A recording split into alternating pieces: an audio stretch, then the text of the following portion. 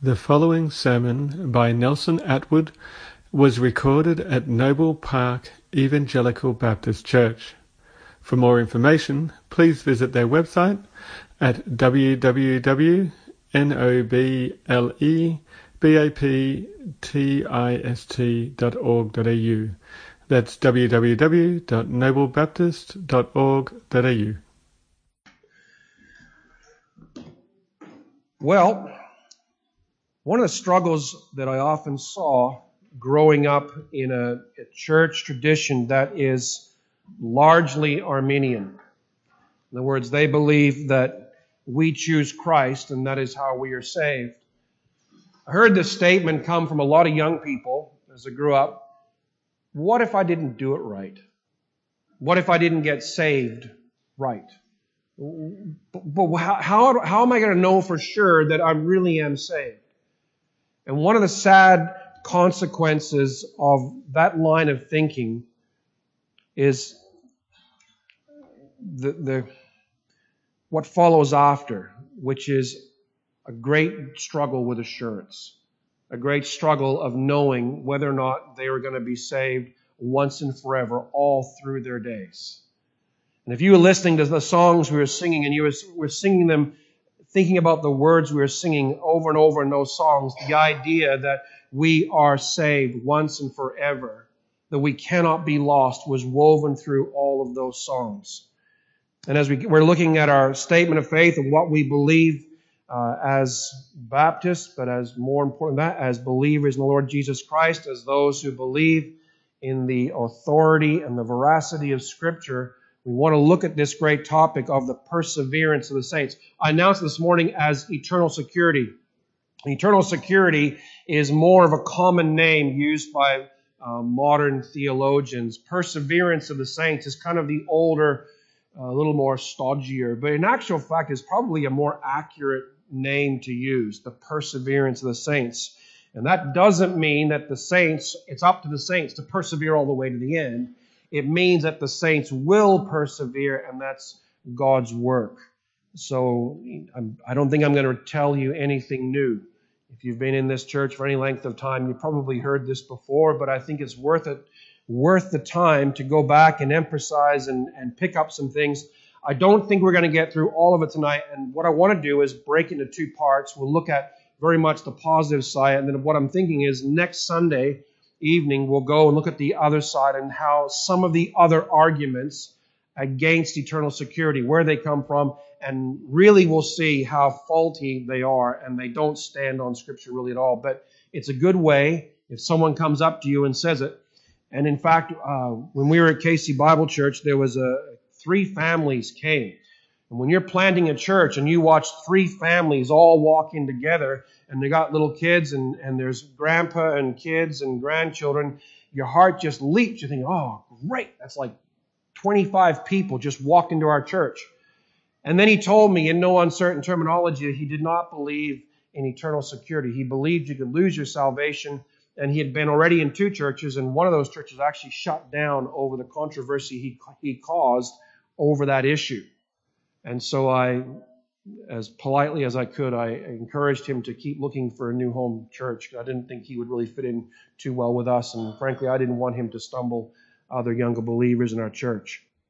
Having said all of that, I want you to take your Bibles and we'll look at John chapter 10. As I was studying through the topic and looking at what the London Baptist Confession of Faith said, I was just kept thinking through, I want one passage I can kind of anchor everything in. And in this passage, Jesus' discussion of the Good Shepherd and the Good Shepherd laying down his life and saving his sheep, there's a lot of statements, and there's one, probably the most bold and direct statement to do with the perseverance of the saints, or eternal security, if you like that term, right here in this passage. So let's read together.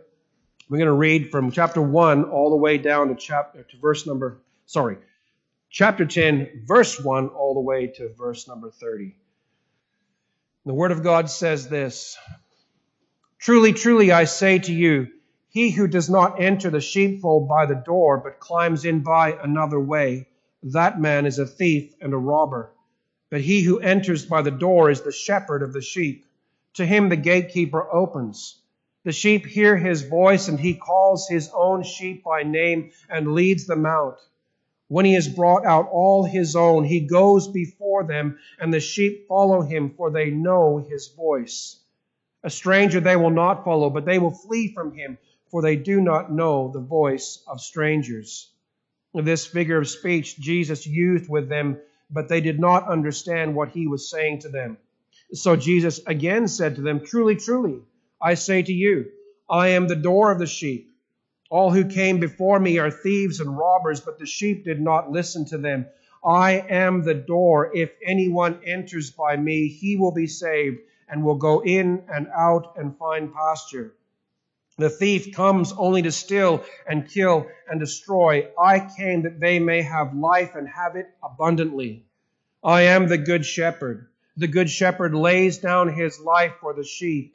He who is a hired hand and not a shepherd, who does not own the sheep, sees the wolf coming and leaves the sheep and flees.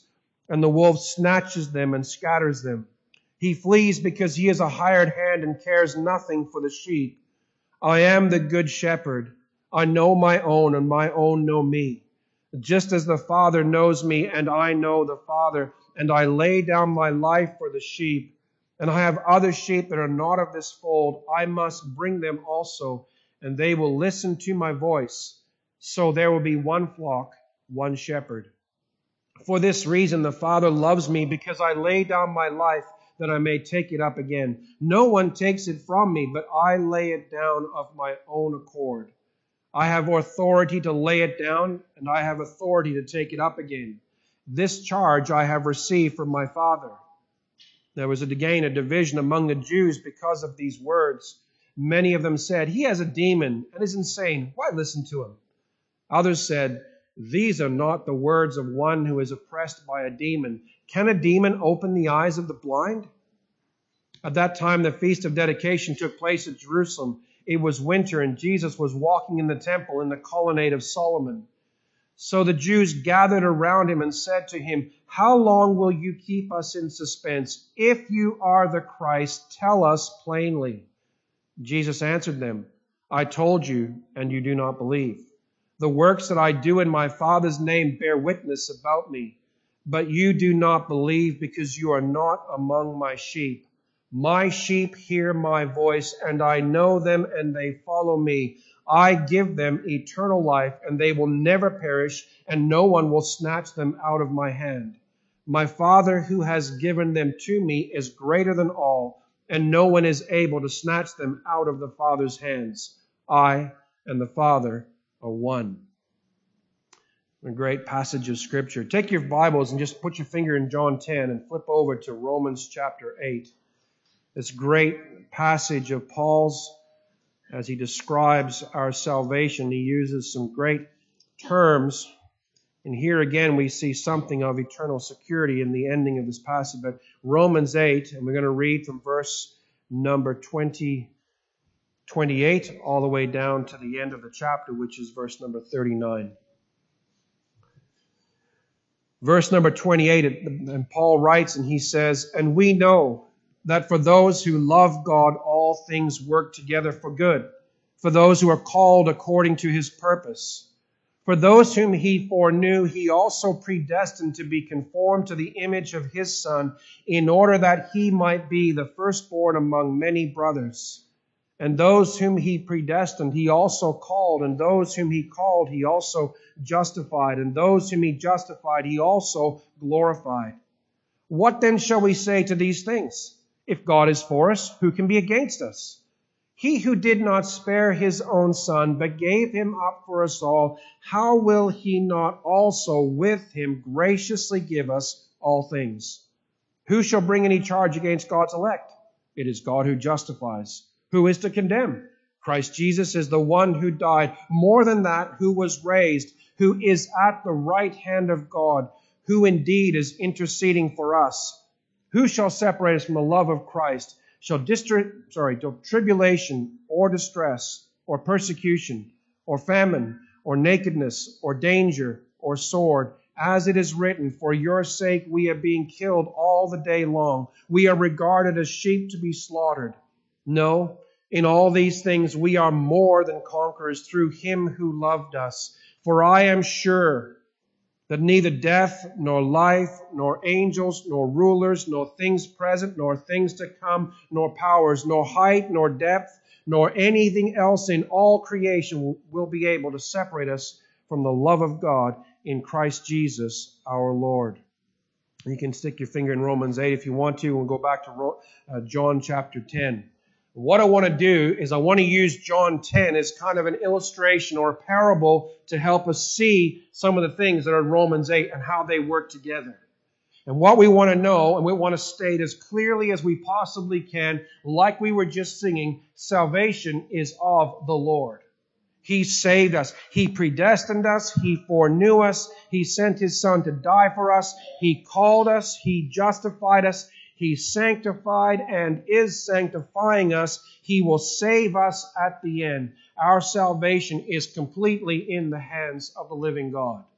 And what I'm going to do is I'm going to just work my way through, and I'm not going to go in verse order, but I want to pick out a number of things. 5 about what the shepherd does, and then 6 about what we do in response. I think what you're going to see as we go through them is the action, the work of the shepherd to save the sheep is a very active thing, and the work of the sheep in being saved is a lot more of a passive thing, and there's a reason behind all this, but we'll get to there. So first of all, I want you to notice in verse number 14, John, as he writes and speaks, or Jesus is speaking and John is writing it, he says, I am the good shepherd. I know my own, and my own know me. So that part that is the shepherds, he knows his sheep. Now that reminds us of the fact that Jesus, or God, if you like, foreknew and predestined us. He knew who we were before the ages began. Before all of creation, He looked all the way down through time and He saw every one of us and He knew us. And the idea isn't just that He knew what we were going to do as a passive observer. He had an intimate knowledge of everything about you and about me. He knew the numbers of the hairs on your head. He knew all of the genetic makeup that would be you. He knew when you would come to Christ. He knew all the things you're going to go through. That was an intimate foreknowledge. And Jesus says in John 10:14, I'm the good shepherd. I know my own. He had a deep knowledge of us. Notice also in verse 15, he says, just as the Father knows me and I know the Father, and I lay down my life for the sheep. How are we justified? How is it that we were saved? It's because there was a shepherd that willingly, voluntarily, for the glory of his Father and the good of his people, he laid down his own life. Paul says that we who, having foreknown, wrong page. He says, those whom He foreknew, He also predestined, and so on. He also called, He also justified. What's the basis of our justification? It's that Christ has died. Right? So that's the work of the shepherd to save the sheep. Notice also, up in verse number 3, Jesus is speaking. He says, to him the gatekeeper opens. The sheep hear His voice, and He calls His own sheep by name. Notice He calls His own sheep. And I missed that. I got the part about He calls them, but I actually missed the 2 words that followed. His own sheep.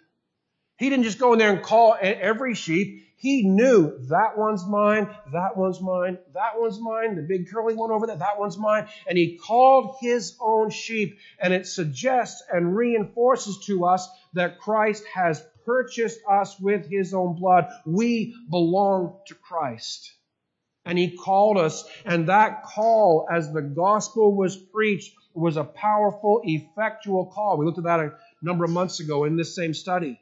God called us with a powerful calling that summoned us, made us alive, and gave us the strength and the faith to stand up and respond to that call.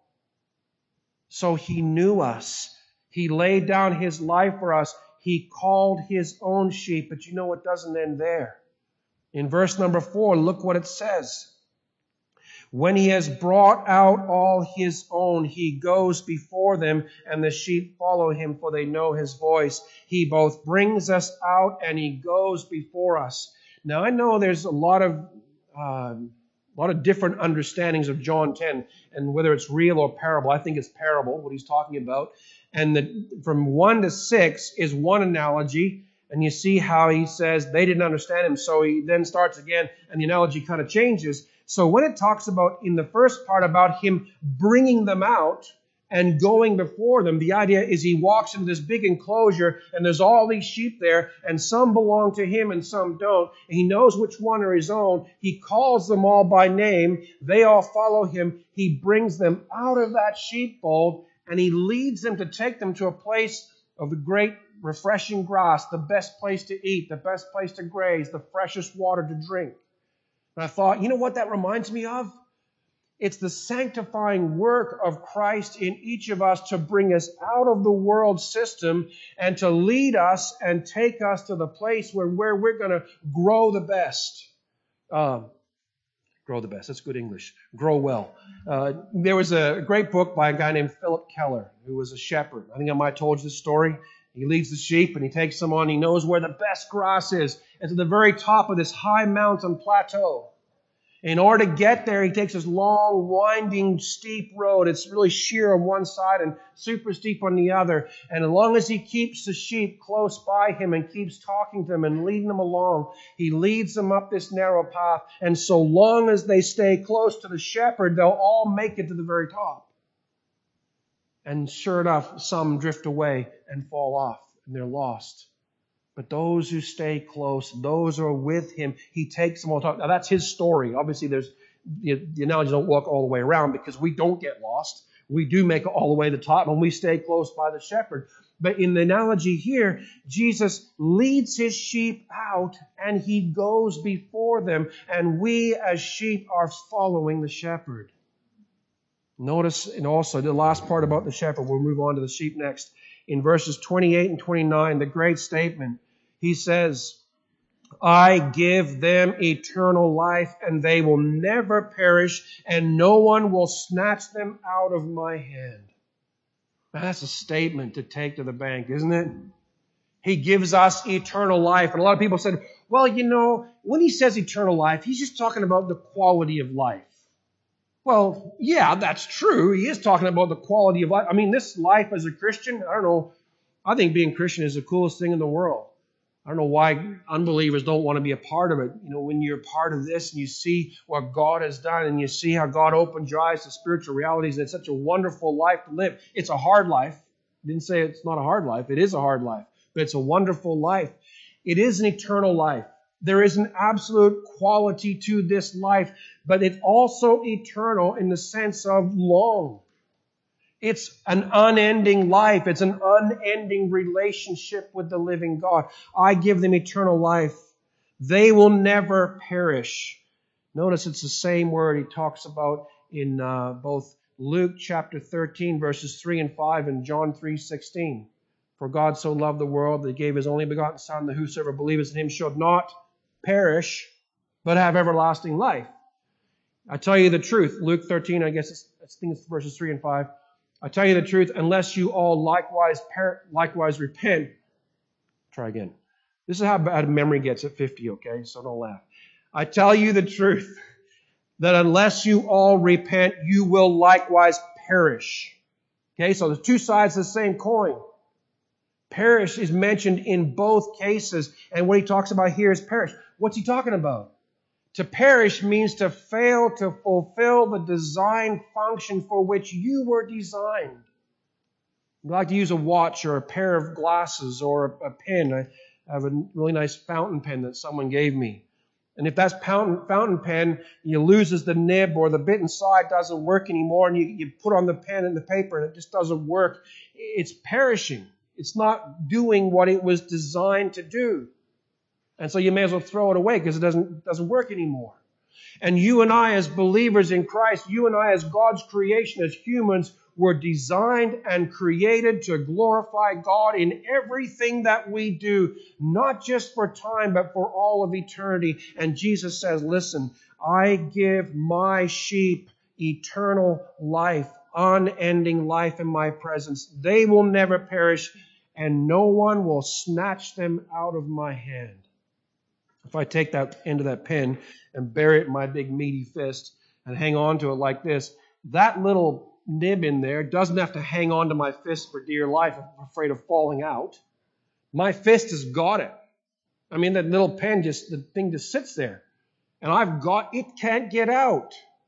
Meaning what? Meaning it can't pry itself loose from my grasp. And the analogy is the same, that we who are in the Father's hands cannot pry ourselves out of there. None can get up to the Father. I used to play this game with my boys when we were in church, and they were having trouble concentrating. They'd hold my hand, and they'd pry one finger open, and then they'd pry the next one open. And then they get all the way down, and I'd snap the first one shut, and then they get frustrated because they keep going back and forth to make my fingers. They want to get all my fingers open. And by keep moving them, you keep them busy for 20 minutes while the preacher drones on, right? But that's what it's like. Nobody can walk up to God the Father and start prying his fingers open to reach in and get us out. And the salvation that God gives us is his work. And none of us can set ourselves free from it. But I want you also to notice the work or the response of the sheep to the shepherd. Notice back in verse number 3 of John chapter 10, he says, the sheep hear his voice. There is a call to follow. And when God calls us to follow, he makes us alive, and we hear that call to follow the Lord Jesus Christ, and the heart is open, the mind begins to work, we hear the gospel. And I think every one of us as believers can remember that moment when you heard the gospel, and you might have heard it 20, 30, 100 times before, and it might have been the very first time you heard it. And all of a sudden, all the lights went on. And all the dots connected. And everything went, yeah, that makes sense.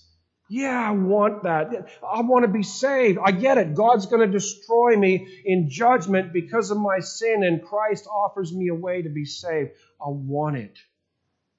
And Jesus says, the sheep hear his voice. That first moment after we regenerate and we hear the gospel, we hear his voice. Notice in verse 9, he says, the sheep enter by the shepherd. I am the door. If anyone enters by me. And we use the analogy of the Old Testament in the tabernacle. And you walk up to the tabernacle, and the very first thing you're confronted with is a wall. And right smack in the center of that opening in the gate, there's a great big bronze altar. And you're not going around that altar. You must go up and you must bring an animal and you must offer that animal, and it must be taken, and the blood, the neck cut and the blood splattered and the blood poured on. All that stuff has to happen. You're not getting past that until you go past that altar. And coming to faith in Jesus Christ, we don't get into the kingdom of heaven unless we come in by Christ.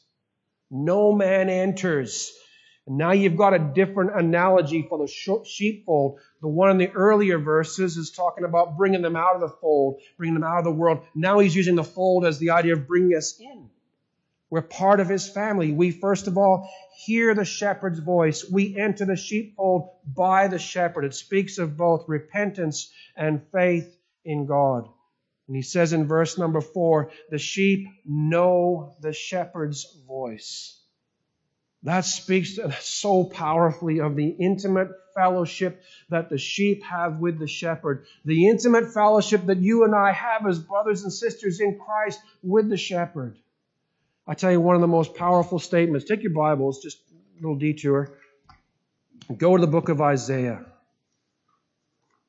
When I very first began to study the Bible, and Uncle Jack I don't know if I was even studying with him back then, but someone gave me a Vine's Expository Dictionary of Biblical. Anybody have one of those at home?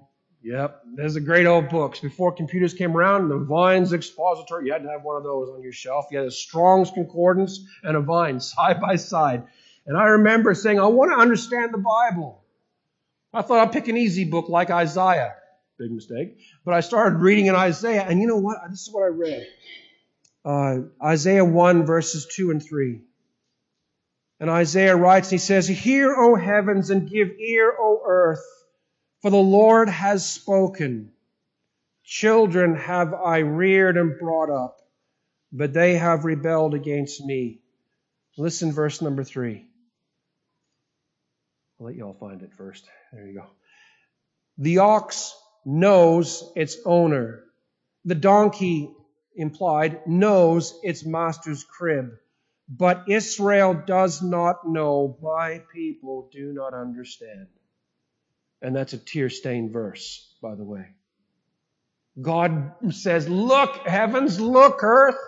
The stupid ox and the dumb donkey, they know their owner and their master, but my people. And you can hear God's heart breaking as he talks about people he has redeemed out of slavery in Egypt. His people who he's given the law and the covenants and the priests and the prophets and all that stuff. He says, my people do not know. I thought, you know what? I bet you the word know is really significant in that verse. And what it means there is know by experience. When you go back to John chapter 10, and he says the sheep know the shepherd's voice, he's talking about that same intimate relationship of the sheep with the shepherd.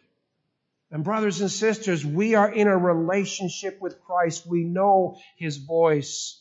In verse number 4, we follow the shepherd's leading.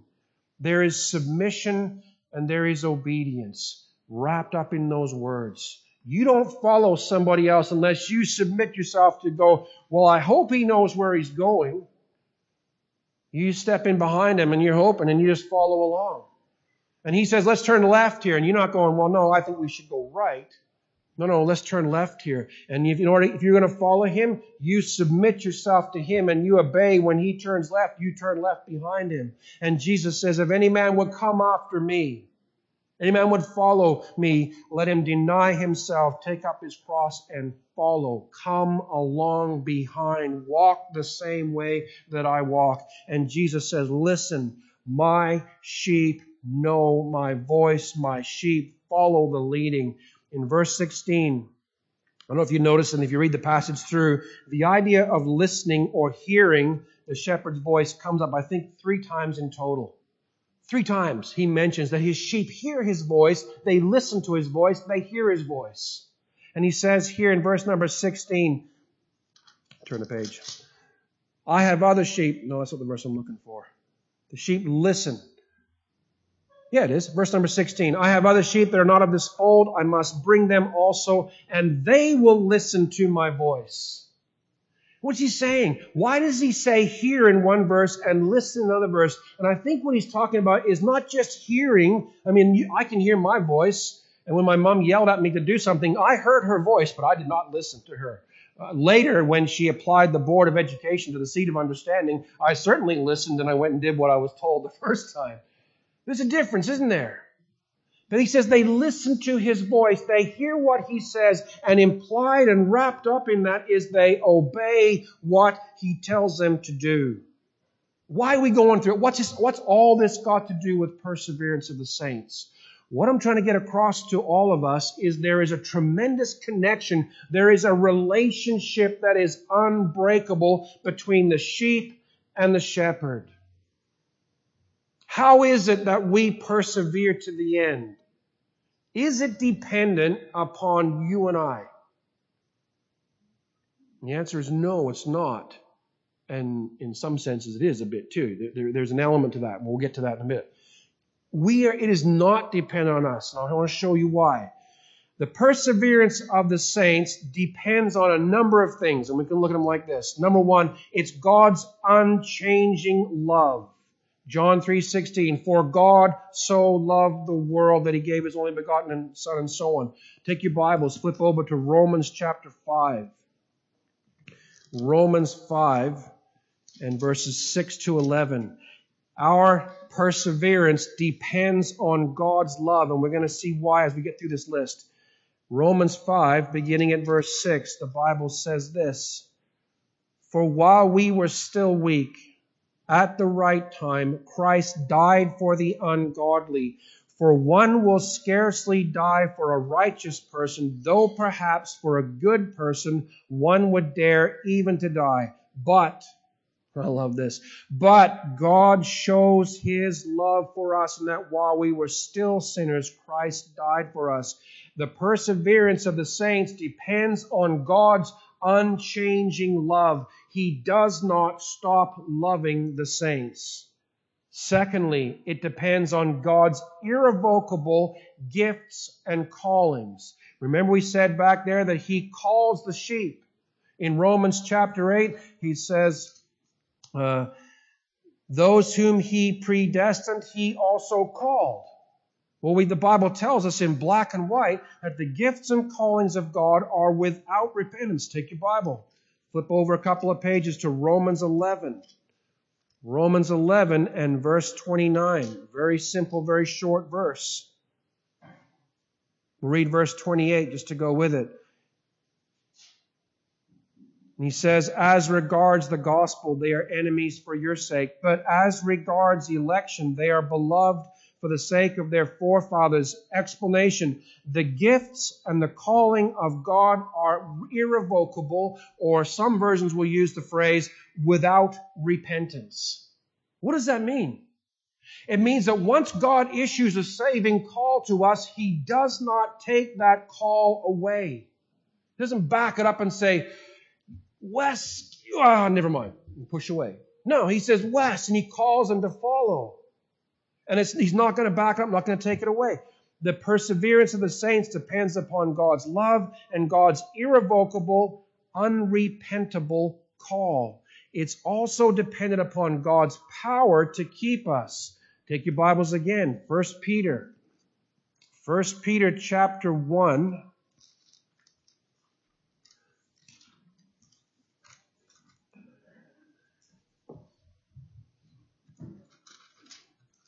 That's James. 1 Peter 1 and verses 3 to 5.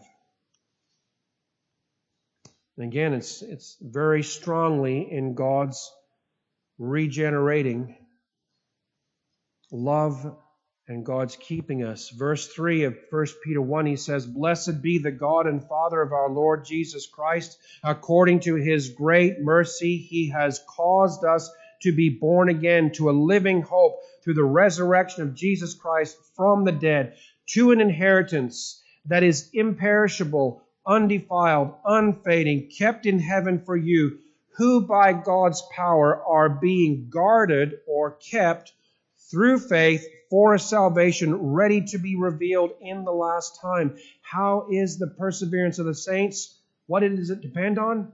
It depends on God who made a promise, who made us alive, gave us a hope and said, I'm going to keep you and preserve you all through this Christian walk. At the end of your days, you're going to inherit that thing that I promised you. You're going to know what it is to have eternal life and know freedom from the power and the presence and sin in all its forms. God's omnipotent power to keep us is what the perseverance of the saints depends on. God's unchanging decree of election. We saw that in Romans 8 and verse 30. It's also got to do with God's abiding, sealing presence of the Spirit of God within us. I want to take Bibles again and go back to Ephesians chapter 1. Ephesians chapter 1.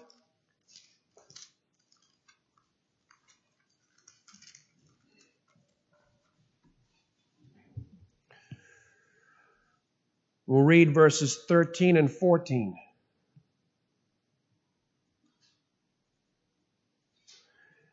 And Paul writes and he says, In him, it's in Christ, you also, when you heard the word of truth, the gospel of your salvation, and believed in him, were sealed with the promised Holy Spirit, who is the guarantee of our inheritance until we acquire possession of it to the praise of his glory. Okay, everybody here knows what it's like to buy a house, right? You put an offer down, and the day comes and you make a deposit, and you take that deposit, and the purchaser or the seller takes your deposit and keeps it, and one day when all the lawyers do all their thing and everything's done and it's the day of closure, the bank gives the person a check for the full amount and the deposit is then topped up with a full amount and the purchase is complete. One person gets a house and one person gets the money, right? So that deposit is a seal. It's a guarantee that in a day to come, whether it's 3 weeks or 3 years, the full amount of the purchase will be handed over and the transaction is complete. Look what he says here. He says, in Christ you believed, and in him you were sealed with the promised Holy Spirit, who is the guarantee of our inheritance. If the Spirit of God fills us, it's a deposit in us to say, listen, what you're experiencing now with the infilling presence of the Holy Spirit working in you to change you and make you like Christ, in a day to come, the work is going to be finished.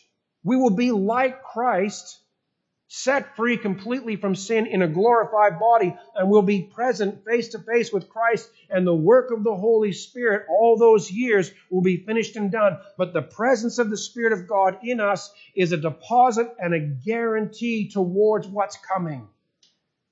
Notice something else here. He says, you were sealed. Now, don't laugh at my Greek, okay? When I was learning Greek, there's a word here for this one, and it's something like phragizomi, and don't laugh. And what it means is, it's this word sealed. And what is it? Okay, see, I knew I couldn't say it. It's phragisma, okay? So, and I was trying in my, dumb Canadian Aussie way to try and figure out a way to memorize this word for our Greek vocab test at the end of the week. And I'm thinking, how am I going to put and seal together? And I suddenly realized, you know what you do with a fridge? When you close a fridge door, it seals shut. And I went, aha, that's how I remember it. But that's not what the seal means here. It doesn't just mean seal shut, although there is an element of that idea in it. It's the idea that we are burned with an impression, like a seal that an engineer or an architect makes on a set of drawings. It impresses an image into the paper. It burns like a cow being branded by the old cattlemen so that they would know who belongs to who, which cow belongs to them. That seal is the same idea. But it also has the idea that we are fastened in, right? We're sealed in Christ. So he is both the sealer, he seals us belonging to Christ, and he is the branding mark that everybody else can see that we belong to Christ because the Spirit of God has impressed his presence and his power and influence on our lives. Not only that, he's a deposit towards what we one day will be. Isn't that great? You know why we can never lose our salvation? If we are truly saved, think about this. In order for us to lose our salvation, you know what has to happen? God must, number one, unlove you. His love must stop for you. Nowhere in the Bible does that ever come up. God must be unfaithful to his word. He promised, he who began a good work in you will complete it. So he has to take that verse and go, rip, forget that. I'm not going to complete the work in Con. I'm not doing it. He has to undo that. God must repent, regret, and reverse his calling and say, I don't want you, and push away. Never in the Bible does it talk about that. God must withdraw his keeping, preserving power. Think about that. He must step back and say, I'm not going to anymore keep you for that day to come. I'll leave you on your own. God must unknow us. It's impossible. Those whom he foreknew. If we can genuinely be saved and then actually lose that salvation, God has to unknow us. Reject all knowledge of us. God, the only thing that God ever says, I choose to remember no more. What is it? Sin. That's right. God says, I choose not to remember your sins. They are forgiven. So in order for us to lose our salvation, God must unknow us. He must withdraw and remove His sealing, abiding Holy Spirit that abides in us. I cannot even imagine. And all of those things just describe a God that the Bible has no countenance, no regard for. So when I hear people, and there's some friends of ours who get caught up in this idea, well, you can lose your salvation, I just want to say, don't you understand how you just slandered God? It isn't that you can lose it. You're basically saying God can let you be pulled out of His hand. And my little boys, when they were little, they could take, and they got pretty strong little hands, I discovered, they could pry my fingers open. But nobody ever created, nothing could take and pry God's fingers open and pull us out of His grasp and throw us away. Brothers and sisters, our salvation is absolutely secure. The question becomes, are we genuinely saved? I'm cognizant of the time. It's already 7 o'clock. But I want to just hand this out, or not hand up, I'll just give you very quickly, how can we know that we are truly saved? And this is maybe a bigger issue, the assurance that we have. From John chapter 10, we can ask these questions. Do we listen to the Savior's voice? And do we hear His voice? When we're in prayer, when we open the Word of God and we begin to read the Word of God and it begins to powerfully speak into our lives, are we hearing what the Word of God says? Are we listening? Are we obediently following the shepherd's leading? When He calls us to go, do we go? When He says no, do we stop? We read the Word of God and says, don't have any part of this. Do we have a part with it? Are we deliberately disobeying Scripture? Does it bother us? I mean, we all make mistakes. Absolutely. We all stuff up. I couldn't take, if I told you how many times I stuff up today, I have to take the whole day to tell you that because there's just too many things I have to tell you. And we all do that. But does it grieve our souls when we sin against God? If I watch somebody who claims to be a believer and they can sin ongoing, repetitive, without the slightest trace of grief or repentance, I have to conclude there's no saving grace in that person. Because one who has been made alive cannot carry on sinning without any grief, without any regret. That's what John means when he talks about those, if we've been saved, we don't sin anymore. It doesn't mean we never sin. It means that we don't sin without regret or repentance. Is there evidence of the Holy Spirit? He said, if we believe and we're saved, we're sealed with the presence of the Holy Spirit in us. So you ask yourself, how can I know for sure if I'm truly saved that I actually have a salvation that is being kept? If I know I'm going to make all the way, I have to actually be on the walk. How do I know? One question you can ask is there evidence of the Holy Spirit at work within me? Because the Spirit of God will produce fruit. Will. Not might, will. Jesus said every good tree produces good fruit. Not some. And when He said every tree produces good fruit, He didn't mean 100% of the pieces of fruit that are coming off you are all going to be good. He means like every ordinary fruit tree out there is about 90% good fruit. You're going to get the odd rotten, the odd bitten one, the odd misshapen one. Meaning that in general, the good tree produces good fruit. But there are obviously exceptions to the rule there. And there are times when we stuff up and we do things that we should not do, we ought not to do, and it grieves our soul. We go to God and we cry out for forgiveness, and there's a renewal and a restoration of that faith and repentance that ought to mark our whole lives. So how do we know if we're truly saved or not? We ask ourselves, am I listening to the shepherd's voice?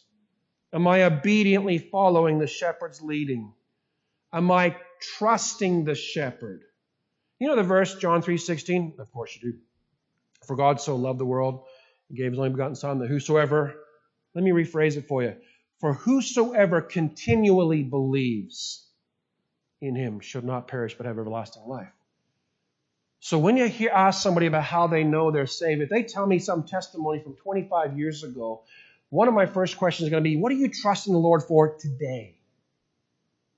Because faith is not just a thing that happened back then.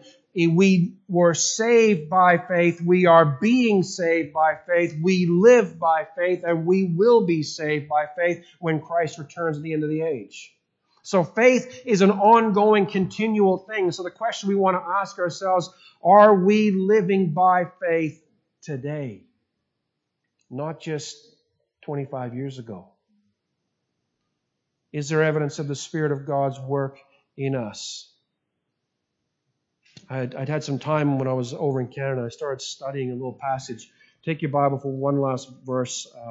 2 Peter. Go to 2 Peter. You want to know how you can know if you're truly saved or not? 2 Peter in chapter 1, and we're going to read from verse 3 to verse 12. This is rich. This is great stuff. Listen to what he says.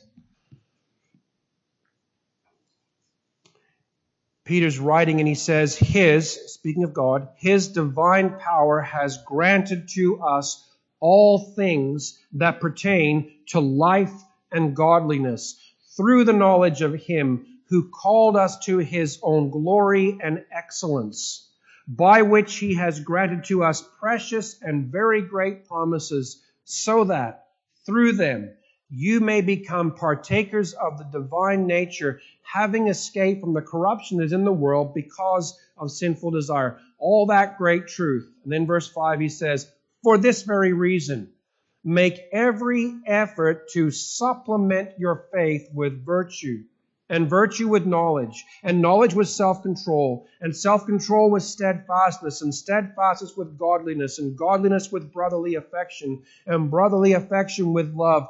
For, verse 8, if these qualities are yours and are increasing, they keep you from becoming ineffective or unfruitful in the knowledge of our Lord Jesus Christ.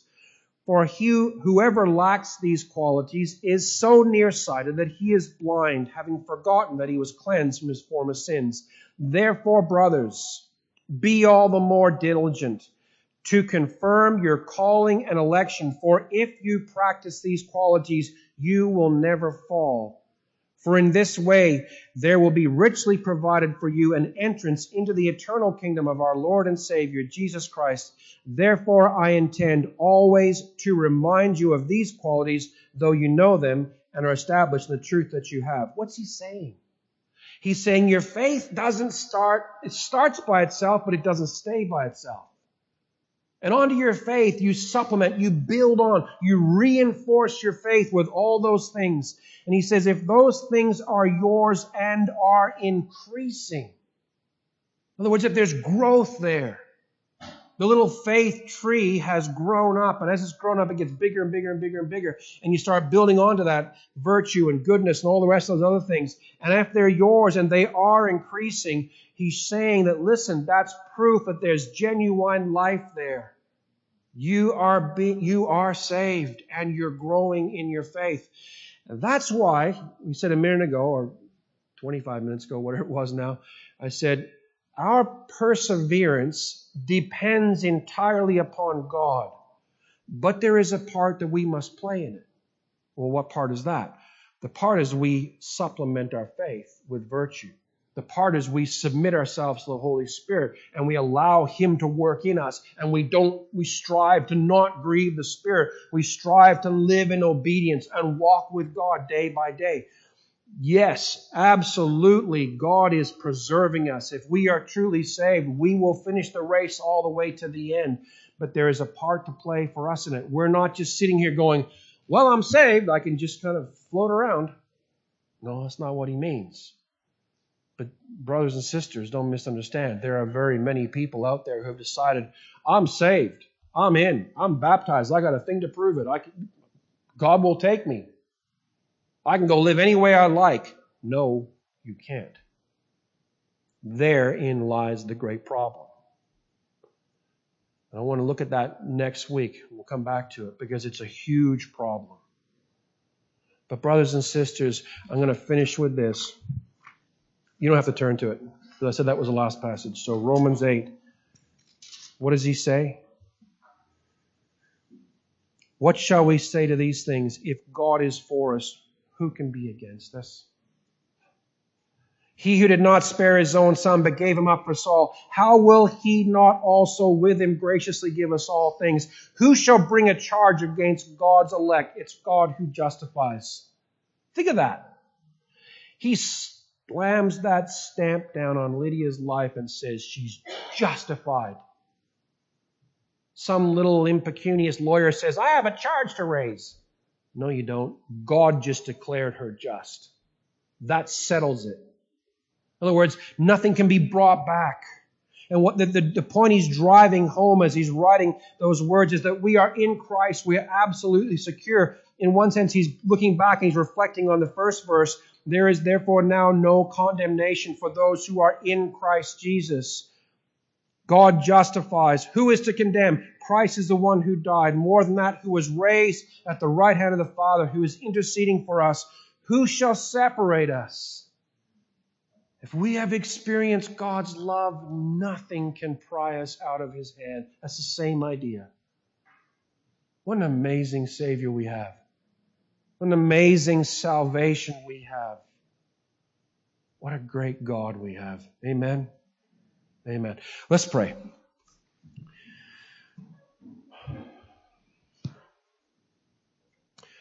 Loving Father, I just want to stand back in awe of who you are and what you have done.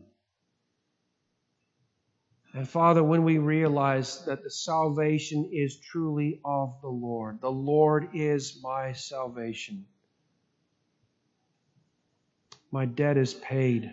The victory is won. Father, to know that you are preserving us and keeping us. You have declared across our lives just, righteous in my sight. No one dares raise a charge against us, for you have settled the matter.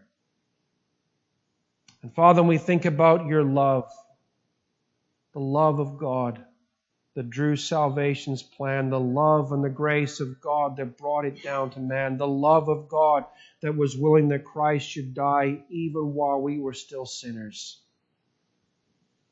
It just staggers our minds. And Father, we can't cope with such thoughts. We can't really even cope with such truths. All we can do is stand back and say, worthy is the Lamb who was slain. All we can do is stand back and say, we love the Lord Jesus and we love you, Father, for what you have done. We who deserved every inch of the full weight of your wrath, we who deserved every minute of eternity in a hellfire for our sin, and you in love and grace have saved us and rescued us. You've washed us. Father, to think that you have sealed us with your Spirit, branded into the side of us, the mark that says we belong to Christ. And Father, to think that the callings, the gifts and callings of God are without repentance. You will never pull them back. They are ours forever. And Father, we look forward with great anticipation, with great joy, with longing. Father, we look forward to the day when the work in us will be finished and we will see Jesus. We will see the one who died for us. We will look into his face. And Father, we will spend eternity rejoicing and glorifying him and marveling at his person. Never for a moment of eternity will it become boring or old. Father, we pray that you would do your work in us this day. Father, have your will in each of our lives. Make us like Jesus. Finish the work that you started, Father. You promised you would. Father, we ask you for your blessing on our church. We thank you again, O God, for a good day together in worship and fellowship. Father, we pray that you would take these verses and these scriptures and these thoughts about you and bless them. Father, may the meditations of our heart and the words of our lips be acceptable and pleasing in your sight. Father, we thank you again for this time and for each other. Lord, we thank you for the way in which you are working to make us into a family, to bind us together with cords of love. Father, we pray for your help. We ask you, Lord, for your blessing on the week that lies ahead. Lord, there are challenges that we have no idea. We can't even see them coming, Lord, but you know. So, Father, give us the strength we need in the moment we need it. Father, give us the reassurance. Give us the drive to cry out to you in prayer the moment we become aware of our need. Lord, we ask you for all these things and we give you thanks. In Jesus' name, amen. Amen.